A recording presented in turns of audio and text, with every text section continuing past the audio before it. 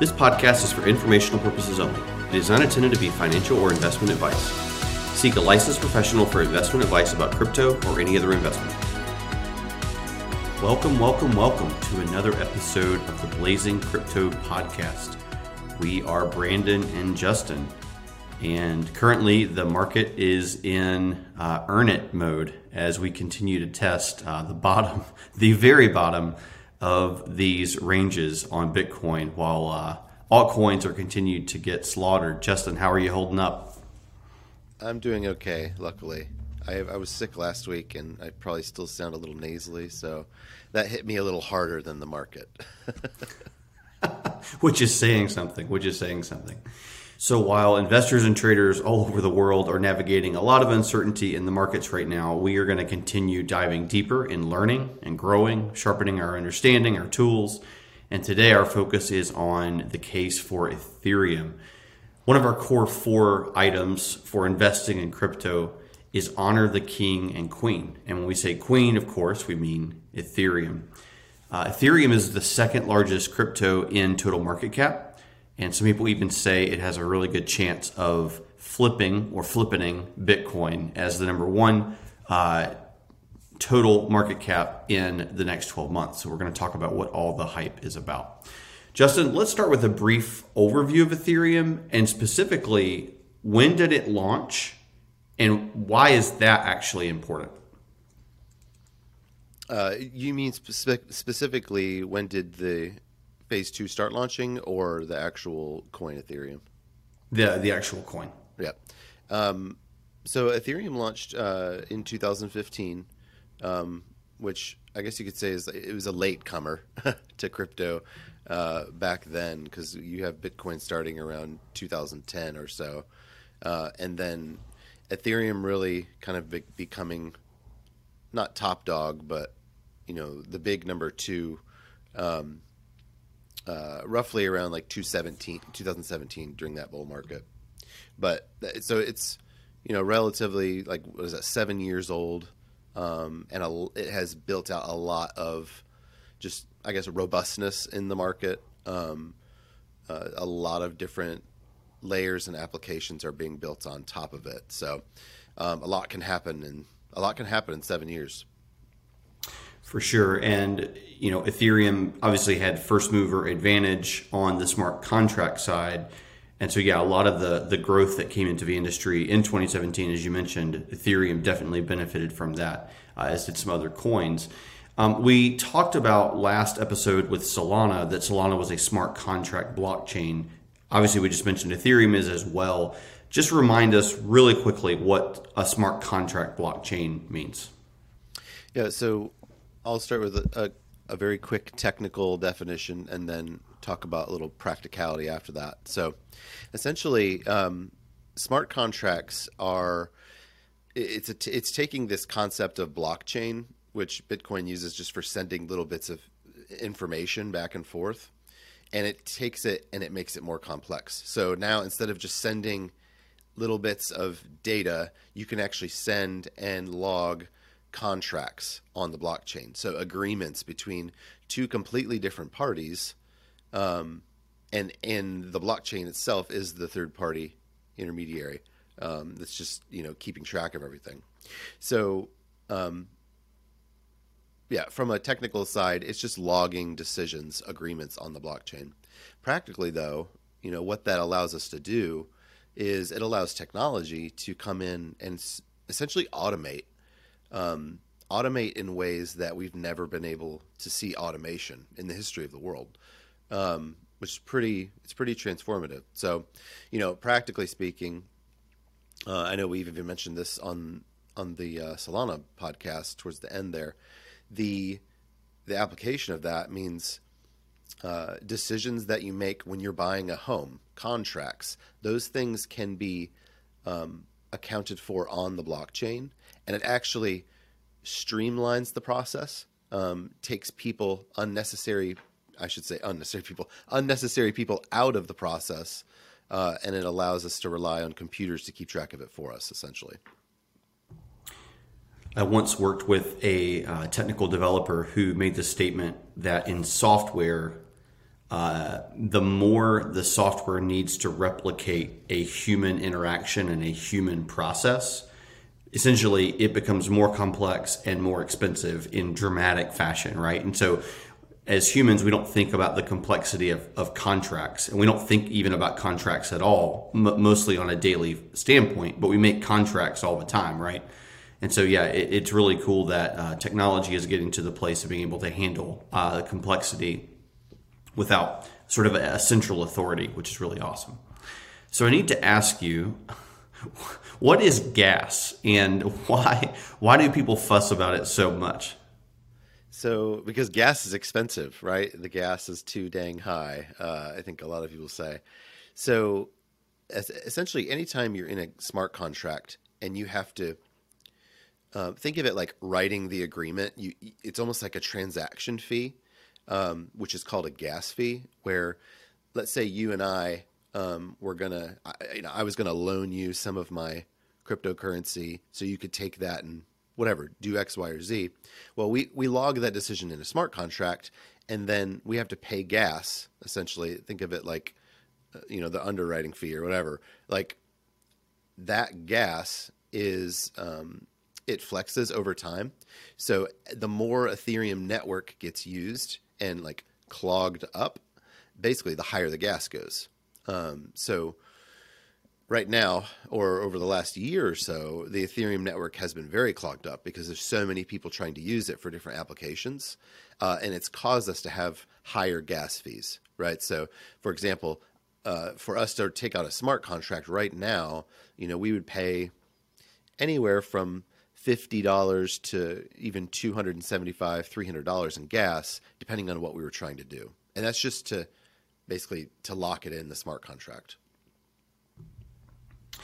Yeah, absolutely. Thank you for keeping our podcast on the clean rating side, with your rent being so high, so to speak. So we all appreciate that. So related to that, there was actually a pretty big event in the Ethereum world that launched in August 2021 called EIP 1559.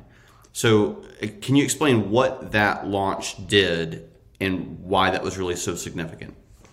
Yeah, so Ethereum is trying to ultimately move from a traditional Ethereum as we know it to what's called Ethereum 2.0. And that process of migration happens in stages, and the first stage was this 1559. So one of the big things that unlocked for Ethereum was traditionally when people are paying these gas fees for these smart contracts, that gas fee now with this update that came out is burned forever. So as soon as the smart contract is locked in, you pay the gas. That gas is essentially burnt forever. Like that Ethereum is no more. And essentially what it does is it creates this deflationary aspect of Ethereum that ultimately is going to be really valuable for a number of reasons. But that was the big first change. Is it moved from miners getting those gas fees to the gas fees being completely burned and gone. Yeah, excellent. And as we mentioned in the Solana episode last time, what Solana is really, really good at, proficient at, is speed and scalability. With Ethereum, it sort of has the other side of the coin, right? It's robust, it's a little slower, it's a lot more secure, but it's also a lot more expensive to use. To use kind of a really weird analogy here, just because that's the way my brain works, it's almost like there are back in the day when a shopping mall was a big deal and they actually existed, it's like you'd see stores pop up in the mall or restaurants pop up in the mall, and you're like, how can that store afford the lease, the cost, the upkeep of being in a mall? And it's like, well, simply that's really where all the people were. That's really the only viable place they could be in one sense, but it was sort of too expensive for them to be there to begin with. And that's kind of how things seem on Ethereum. In other words, because it was first, there are things built on Ethereum that probably were never really meant to be built on Ethereum, but Ethereum was sort of the first and the biggest and the only thing to build on. In other words, there are things that are just too expensive to use on Ethereum, but they exist again because it was first. Yep. All right, so we talked about Ethereum or ETH being in total market cap number 2. Kind of a blast from the past, going back to 2017. We've actually seen coins like Ripple, XRP, and Litecoin occupy top 5 total market cap positions before falling out in some pretty dramatic ways. Actually, Ripple was, for a time, the number 2 coin in total market cap. Do you think Ethereum ETH has staying power at number 2? I certainly do.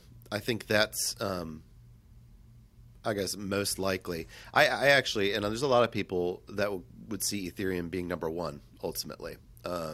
Having a larger market cap than Bitcoin, simply because of the way it's used, right? So like, Bitcoin being the store of value, it's useful in that way.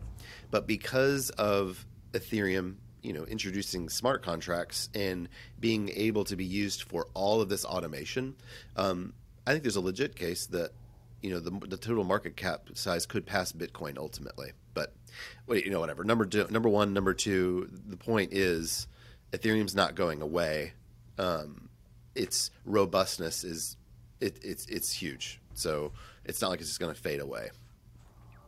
Yeah, absolutely. We're almost approaching that magical 10-year number, right? Where if a technology makes it 10 years, it's a reasonable assumption that it will be around for another 10 years. So, Justin, we've talked about Bitcoin and Ethereum often in the same breath or in the same conversation. Are Bitcoin and Ethereum competitors? No. And for some reason, that's really, I can't stress how much they aren't competitors. But they're duking it out. They're duking it out for the number 1 spot. Yeah, the general public sees them as competitors. They see all cryptocurrency as competitors. As did I at one point. I think a lot of people start there, and that's fine. But the point is, they're not. They have completely different value propositions. Different people will buy them for completely different reasons. It's not like Ethereum is QT and Bitcoin is BP or something like that. Like, these aren't just 2 gas stations duking it out for who's going to buy the most gas. So, yeah, that would be my short answer. Yeah. Well, first of all, we exist so that our audience is not the average person in the market. As we like to say, we're smarter than the average bull. So that's good. That's oftentimes a misconception. But like you said, they're 2 completely different things. And honestly, really the best case for each of them is to be what they are, really full stop, and not try to sort of eat into what the other one is doing, because they serve very unique and robust needs really in the financial and technical worlds. All right, well, let's shift to future valuation, and I think we'll spend a few minutes here thinking again larger time frame, 3, 4, 5 years. That puts us in 2025, 26, 27, which seems like a long way away. What do you think we can expect from Ethereum from a price standpoint? Obviously, that's going to be based on total market cap. What has handles for you there from a value standpoint on Ethereum? Yeah, a lot of that. So a lot of that really is contingent on, I think, how much corporations start adding Ethereum to balance sheets and actually buying up the asset, similar to how they're doing with Bitcoin, just because I think that can unlock a much higher ceiling, obviously, when you have companies that have hordes of cash that are wanting to invest that in the market. But I think, realistically, Ethereum would be looking at $15,000 to $25,000 per coin. In the next 4 or 5 years. That's pretty, that's I would say a realistic target. And, as Ethereum 2.0, as that is, coming out, over the next year or two, that can obviously help it scale. So I think how successful that transition, or how smooth that goes, and then how much of the corporations start buying is really going to that's really going to set the tone for where it lands. But I think 15 to 25,000 is a pretty conservative target, basically. Yeah, there's that almost famous, maybe soon to be famous chart of Ethereum actually sort of following the trajectory of Bitcoin. So Ethereum in 2021, 2022, following where Bitcoin had been in 2017. Honestly, they're moving in almost identical ways, not just in terms of levels, but even in terms of shape. And I think from that, one takeaway, like you mentioned, even the fact that we're even talking about corporations, institutions, even looking at Ethereum, I think it just means, again, Ethereum has, for all intents and purposes, it's made it. It's here to stay.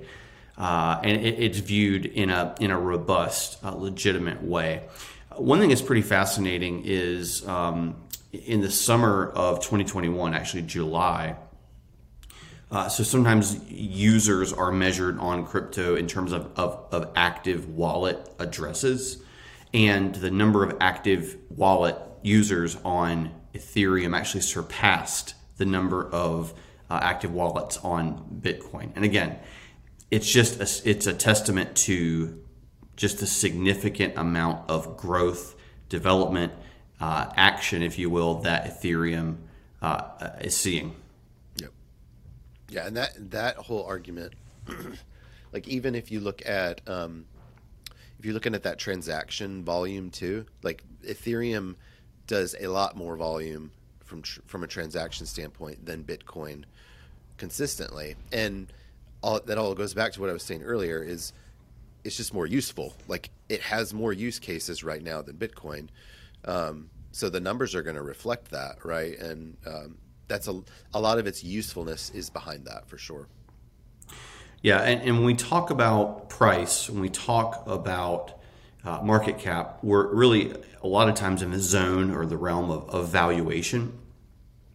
If you want to take one thing away from this to sort of go like research, kind of get smarter, understand kind of a bigger concept that not only will apply to Ethereum, but other chains like Solana and AVAX and other ones that we haven't discussed on our show, study Metcalfe's law. And the reason I bring that up here is one of the if you will, sort of, I don't know, technical or fundamental, I'm not sure which one it is, explanations for why technology growth is so rapid or even exponential is because of Metcalfe's law. So Metcalfe's law essentially states that the value of a network really grows exponentially as the number of users or sort of inputs in that network increases. And so actually it's like not just the value grows as the users grow, but that the value actually grows exponentially because now you have connections and multiple connections between each of those users. And I think the specific quote from the 80s from Robert Metcalfe is the value of a telecommunications network is proportional to the square of the number of connected users of the system. Maybe you're smarter than I am at math and can figure that out, but the point is value grows exponentially the more users are added to the system. So I would say this. In the legal world, they always talk about if you want to catch the criminal, follow the money. In other words, the money doesn't lie. From a valuation standpoint, in crypto, in tech, you follow the users, yep. Or in this case, active wallets, right? They do not lie. And in terms of valuation, that it's really something. If you had to kind of proxy one thing to understand where this is going, I would say understand that. Justin, what do you think about that? No, I think that's an excellent point. And the funny, I don't know, 4 years ago. I probably never heard of Metcalfe's law. I don't remember when I heard of that. And it was from a number of podcasters in the crypto space. But starting to understand, oh wow, the network effect that you're describing, you don't see it, right? Like, unless you're looking for it. And once you see it, you can't unsee it. It's crazy. And in its relation to just technology in general, whether you're talking about social media platforms like Facebook, Instagram, TikTok, all of them have that network effect where, each individual user in isolation, it doesn't feel like they add a lot of value, but collectively, when you get that many people using something, it becomes immensely more powerful over time, for sure. You and I had a funny conversation one time where we were talking about someone asked me a question like, if Bitcoin's code, and shift to Bitcoin to make a point here. If Bitcoin's code is open source, why can't someone just replicate Bitcoin? In other words, why would something be valuable that simply could be replicated? And to be fair, it stumped me for a time. And you and I talked about it. And one of the things we came back to is to shift to sort of the Web 2 tech space. The same rule of thumb is true for Facebook. I mean, literally anyone that wanted to could replicate what Facebook has built from a tech standpoint. The thing you can't replicate is you can't replicate being first, or in Facebook's case, second. But the first one, as far as ones that are still around, sorry, MySpace. And you also can't replicate users. And to me, that isn't the explanation for why Facebook is worth what it's worth. We think of tech in terms of what it can do, but tech is really valuable because of how many people are doing it and the value they're creating on the network. And so, again, make no mistake, follow the users. If you want to dig into the data, look for data that talks about active wallet addresses. And again, we talk about the rate of development. The rate of development itself doesn't lead to growth, but usually users are where the development is happening. And so that's kind of why those are sort of, cousin realities, if you will. Justin, anything else to add there before we shift to our last talking point? Nope. So it's funny. There's this song and dance that people do when they talk about Ethereum, right? They caveat, it's not super fast. They caveat how expensive it is. They share a tale of a pound of flesh being extracted for, all of the transactions they've done and the gas they've paid. Inevitably, they shift to, but when Ethereum 2.0 launches, all of this is going to change, right? So first of all, we've alluded to Ethereum 2.0. In summary form, we could talk for an hour about Ethereum 2.0. What is it? When does it launch? And why should we care? So Ethereum, in order for it to continue growing, it has to scale so that more users can use it efficiently. We talked earlier about the gas fees and how as more users come onto the network, it clogs up the network and it makes the gas just outrageously high. So that presents a problem essentially for Ethereum, where they have to make modifications, changes to their blockchain in order to compensate for that. And so that process of moving, towards scaling is called Ethereum 2.0, right? And we mentioned earlier the first stage being EP 1559, rolling out last summer. Well, there's two stages left where Ethereum is going to go through major changes to reach this point where it can scale a lot more efficiently. So what that essentially looks like is Ethereum going from proof of work, which is basically mining and miners securing the network, to proof of stake, which is moving away from this inefficient mining strategy that is, it uses more electricity, all of that stuff.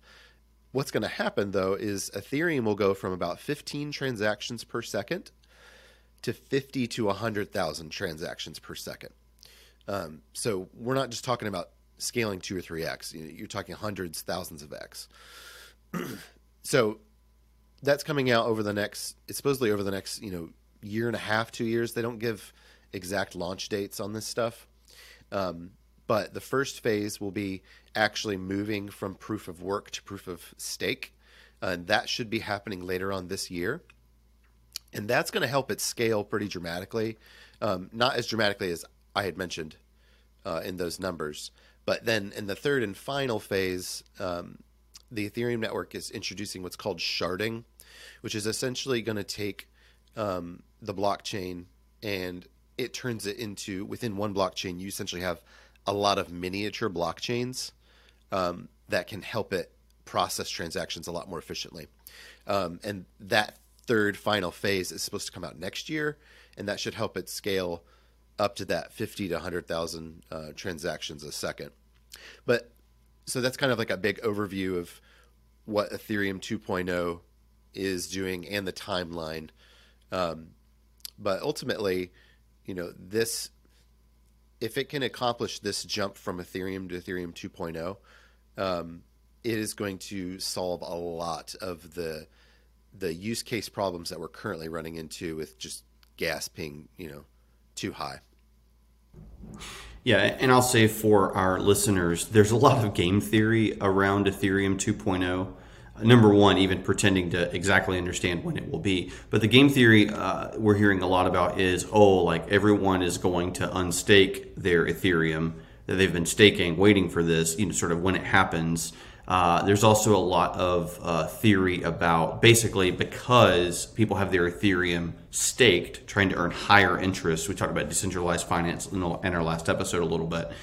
That basically we could be looking at what's called a supply shock, where in other words, take all the Ethereum that exists. If 90% of it is staked and a bunch of people want to come buy Ethereum, they're fighting over the last 10%. So it sort of creates not artificial demand, but some kind of outsized demand because there's not a whole lot left on the shelf. We just went through the snow.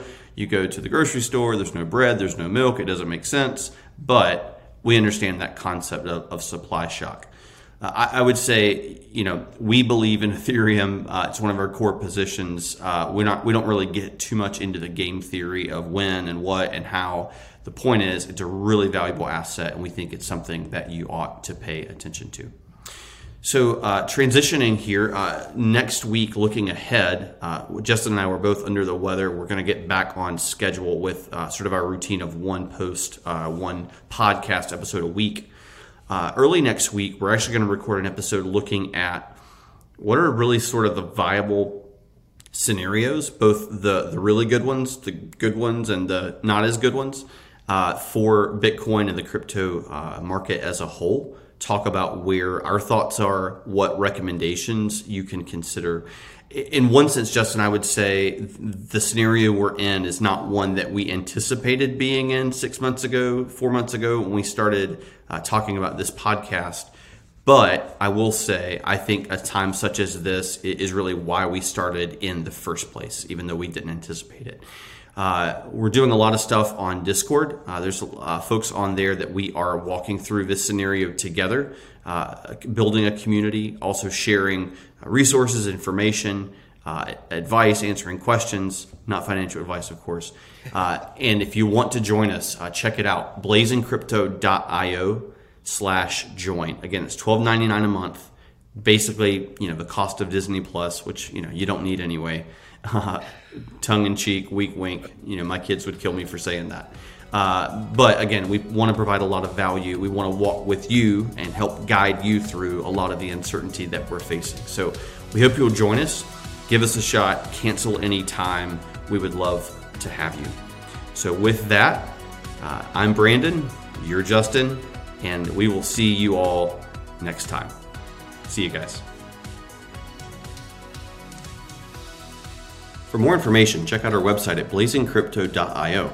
Additionally, if you have friends that are new to crypto, share our trailhead videos from our website, which is a great way to get introduced to crypto.